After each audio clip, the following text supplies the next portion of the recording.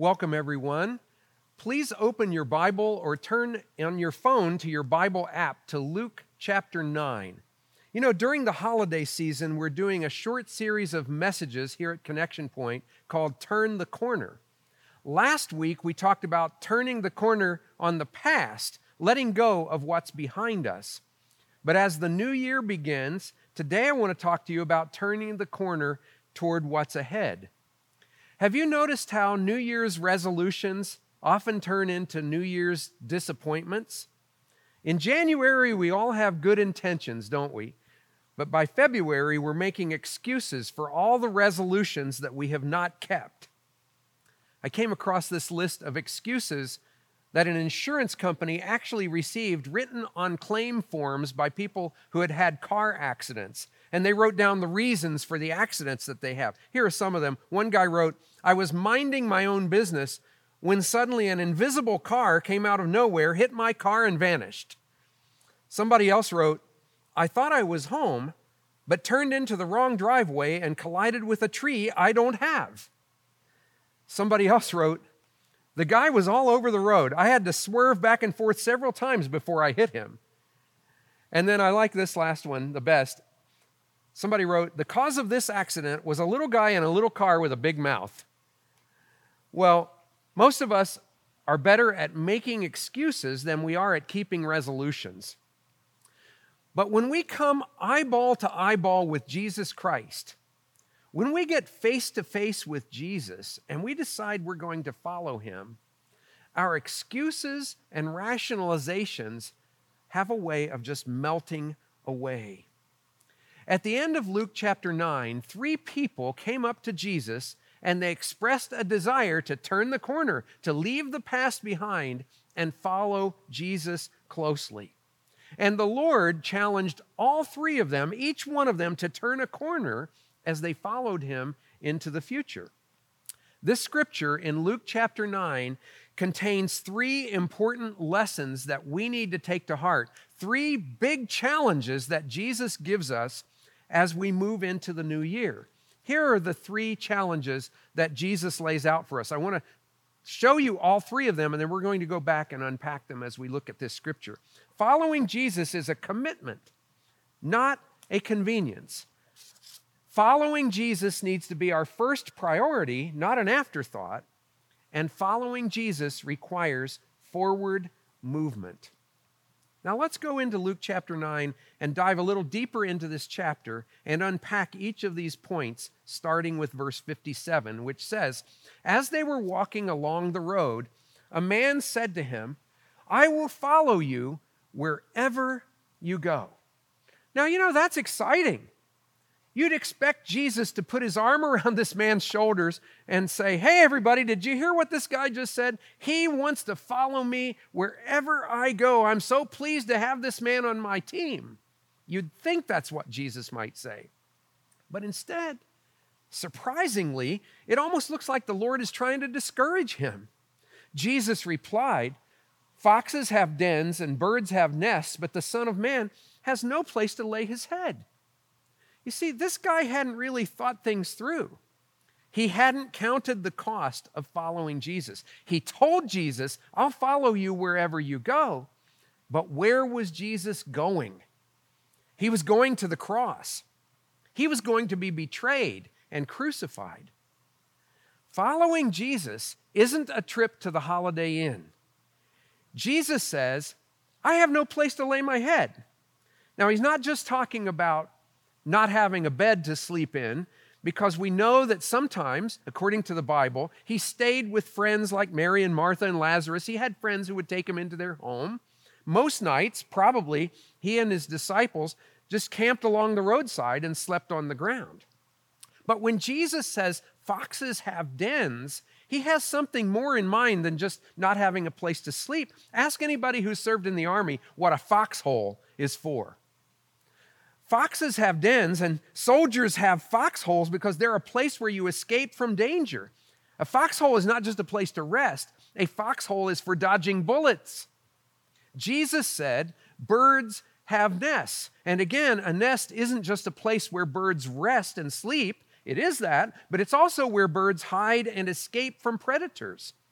Jesus is saying, it's great if you want to follow me, but do not expect luxury. Do not expect ease. Don't think you're going to escape all danger and hardship. You see, following Jesus is a commitment, not a convenience. Yes, the Lord gives us comfort and peace and purpose and strength, but he does not lure us with false promises. Actually, you have to admire Jesus' honesty. He doesn't say, follow me and you'll be on easy street. In fact, just a few verses later, in Luke chapter 10, verse 3, Jesus told his disciples, I'm sending you out like lambs among wolves. That sounds like somebody's going to get hurt. Lambs among wolves? A shepherd doesn't send his sheep, especially the little lambs, out into the wolves and say, sick 'em, sheep. No, sheep are going to get hurt when they're among wolves, but Jesus said, that's how I'm sending you out. There's going to be some pain involved in this. You're going into a dangerous world. But later, if you look at Luke chapter 10, verse 17, it says that those same disciples came back with joy. Serving Jesus, following Jesus, they found to be difficult, but deeply rewarding. That's what it's like to follow Jesus. It's not always convenient, but it's a commitment that we make, and it leads to fruitfulness and joy and purpose in your life. So as you turn the corner to a new year and think about the year ahead, I challenge you to commit your life to Jesus Christ. Count the cost, but don't put it off. If you have been thinking about being baptized, if you have been thinking about serving the Lord in a new way, don't wait till a more convenient time comes along. Commit yourself and do it now. If you've been wanting to improve your physical health or become more consistent in prayer or pursue counseling or to help a neighbor or reconcile with a friend, don't wait until it's convenient. I have a friend who told me about something he calls GICOD. GICOD, it stands for Good Idea Cutoff Date. Good idea, cutoff date. What he's saying is there is a point where even good ideas shouldn't be considered anymore. They need to be acted upon. He's just saying, quit thinking about it, quit discussing it, quit mulling it over, and finally just take action and do it. Following Jesus is a commitment. Not always convenient, but it's a commitment we make. Then look what happens next in Luke chapter 9. Jesus said to another man, follow me. But he replied, Lord, first let me go and bury my father. Now, that sounds like a really reasonable request. Surely it's okay to take care of your dad's funeral arrangements. But according to Jewish tradition, as your parents aged, you were responsible to care for them until they died. So it's actually possible that this was just an excuse. The man may have really been saying, look, my dad's kind of getting older and someday he's going to die. And then after all that, I will follow you then, Jesus. It may be that he was asking for an indefinite delay. And actually, if you think about it, this interpretation makes sense of this scripture, because if the man's dad had recently died, what was the guy doing there in the crowd with Jesus in the first place? He should have been home with his father and with his family right then if it was a recent thing. More likely, this hadn't taken place yet, and the man was just looking for an excuse to put it off. Now, at first, Jesus' response to this man sounds kind of harsh. Jesus said to him, let the dead bury their own dead, but you go and proclaim the kingdom of God. Now, I want to make clear, Jesus was not being mean here, but he was being honest and direct. Jesus is not against funerals and burial customs. It actually honors the Lord when we treat our loved ones with great dignity and honor. In fact, following Jesus should make you a better husband or wife, son or daughter, mom or dad. Families are a very high priority here at Connection Point, because we find that when the Lord occupies first place in our lives, actually, our families will never be shortchanged in that process. The Bible says, children, honor your father and mother, and husbands, love your wives, and parents, don't exasperate your children. So it might be, as you turn the corner toward the new year, the Lord might be leading you to give more time and attention and affection and guidance and wisdom and love to your family. Jesus is not saying here some kind of a slam or negative thing about our love for our families. As I said earlier, if you put the Lord first, your families will not be shortchanged.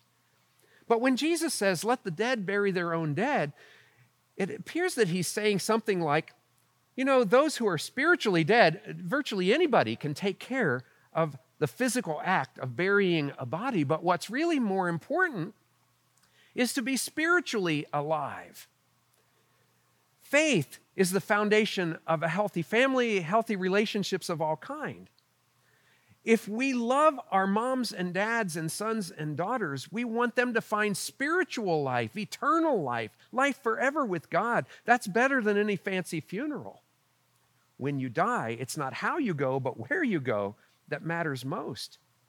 So the point is, for ourselves and for our families, following Jesus is our first priority. It's not an afterthought. In 2021, will you live your life that way? Jesus told this man, you go and proclaim the kingdom of God. Make that a priority for you. God's rule in your life is not a side dish, it's the main course. Jesus said, seek first the kingdom of God and his righteousness. I want my family to live that way. I want our church to be like that. I want that in my own life, to make the kingdom of God top priority. My wife Candy and I were driving here in Indianapolis on I-465 the other day, and we noticed a car that had an interesting license plate. My wife snapped a picture of it, and I hope you can see it. The license plate simply says 1 cent, C-E-N-T. And I was fascinated by that, and I really wondered, why would somebody choose to have that license plate on their car? Were they signaling the fact that they're kind of cheapskates and they don't want to spend a lot of money on a car?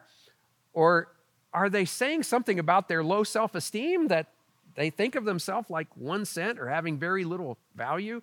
If somebody's watching this message right now and you're driving that car with 1 cent, would you please let me know what you mean by that? I'm very curious about what you mean.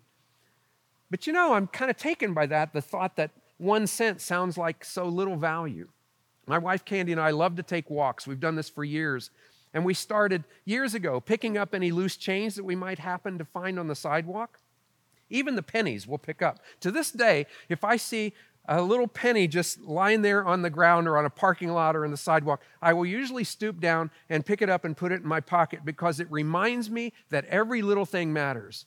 And it's a reminder to me that people matter. Every person matters. Even people who think they don't matter or have no value and they're only worth 1 cent, they matter incredibly to God, and they should matter to me. Remember, Jesus told about a woman who had 10 coins and she lost one of them, and she swept all over the house until she found it, and then she rejoiced because 10% of her money was gone, and she rejoiced when she found it. And Jesus told about a shepherd who had 100 sheep, and one of them strayed away and wandered off. And the shepherd, left 99 sheep safe in the sheepfold, safe in the pen, and he went out and searched diligently until he found the one that was lost. And he scooped it up, and I love this picture of the love of God. It says the shepherd picked up the lost sheep and put it on his shoulders and carried it joyfully home to celebrate, because 1 out of 100 was lost, and now it was found. That license plate that says 1 cent makes me think about another way to think of it, because I am 1 cent, S-E-N-T, on a mission to reach out to the one who is lost. You're sent on that mission too. We are sent to seek the lost and proclaim the kingdom of God so that all of God's people can be safe at home with the Lord. So will you make following Jesus and proclaiming his kingdom your top priority in 2021? Now, there's another point to notice here in Luke chapter 9. Following Jesus requires forward movement. Forward movement. God does not call us to just sit still or turn back or give up. The Christian life is about forward movement, moving forward. Several years ago, our family was growing and we needed a second car, but we couldn't afford to buy one. So we had a dilemma. Well, a young friend of mine offered to sell me his car for $1. I said, wow, what kind of car is it? It was a 1970 Ford Maverick, painted black with bumper stickers plastered all over it, advertising heavy metal rock bands. Just what you'd expect your minister to be driving, right? So I gave him $1, and the car was mine. Now, let me tell you, this wasn't a second-hand car. It was more like a 10th-hand car. And when I gave him $1 for it, I think I overpaid. You've heard that expression, you get what you pay for. Well, my $1 car had many, many quirks. And one of them was the transmission was worn out, and sometimes I couldn't get the car to go into reverse gear. Do you know what it's like to drive a car that won't go backwards, that has no reverse gear? Let me tell you, you are very careful where you park. The only direction you can go is forward. But you know what? That's what it's like when we decide to follow Jesus. The Lord doesn't put us in reverse, so we're always looking back. And he certainly doesn't want us to stay in neutral, so we're just sitting there not going anywhere. He calls us to move forward. Well, somebody else came up to Jesus. Luke 9, verse 61 says, still another said, I will follow you, Lord, but first let me go back and say goodbye to my family. You see kind of a theme developing here with these guys and their excuses. Now, again, it sounds like a reasonable request to say goodbye to your loved ones. Who could argue with that? But again, there's more to this story than appears on the surface. Jesus sees past our surface things that we say and looks at our true motivations of our hearts. I think Jesus recognized that deep down, this man was actually just stalling. In those days, when children left home, the family would throw a big extended feast to send them off in style. The party might last for days. Weddings, we know, lasted for at least a week in biblical times. So it appears Jesus knew that while this man's outward words sounded really good, deep down in his heart, this man was just putting off his decision to follow Jesus. But first, I want to go and have a party. First, I want to live it up for a while. First, I want to do this and that. I want to delay. Let me just tell you, for me personally, I have found that I get in trouble whenever I say to the Lord, Lord, I will follow you, but first, whenever I say, Lord, I'll follow you, but first I want to do this or I want to do that. First I want to take care of some other things. First I want to do my own thing. First I want to live it up for a while. No, that doesn't work. Jesus knew this man's heart, so he challenged him and he challenged us in verse 62. Jesus said, no one who puts a hand to the plow and looks back is fit for service in the kingdom of God. You got to turn the corner. You can't just be looking back all the time at the things you have done wrong, the mistakes you've made, the hurts you've been through, how awful 2020 was. You just can't keep looking back. You've got to look ahead. I love this example Jesus uses of putting your hand to the plow. My dad was a farmer. He didn't plow with oxen like they did in Bible times. My dad plowed with a tractor. He showed me how to plow. I got on the tractor with my dad, and Dad showed me that the key, at least in the old days, the way we would do this was you had to get the first row straight. He would plow right across the middle of the field, but the way he did it to get the row straight was he would fix his eyes on something on the opposite side of the field, a fence post or a tree, and he would never avert his eyes from that as we drove all the way across the field. He knew if he looked back, the furrow would be crooked and we would get off course. Folks, there is a new year ahead. It is time to turn the corner. It's time to put your hand to the plow and follow where Jesus is leading you. When you're plowing and the ground gets rocky in the days ahead, you got to keep going. Keep your eyes on Jesus. When it's a long way across the field and it seems like you're never going to get there, you got to keep going. When it feels like you're plowing alone and the work is hard, you've got to keep going, because someday, because of the plowing, there's going to be planting and growing and fruitfulness, and there is a harvest ahead. But you've got to keep plowing and you've got to keep going forward. So as this new year begins, my challenge to you is commit your life to Jesus. Don't just say you're going to follow him, but follow him. Make him your top priority in 2021. Move forward by faith. Say, I have decided to follow Jesus. There's no turning back. No turning back. Let's pray. Our Father, we remember the words of the Apostle Paul, who said, forgetting what is behind and straining toward what is ahead, I press on toward the goal. Help us as this new year begins to press on toward the goal and move forward with faith in you. We know you are trustworthy.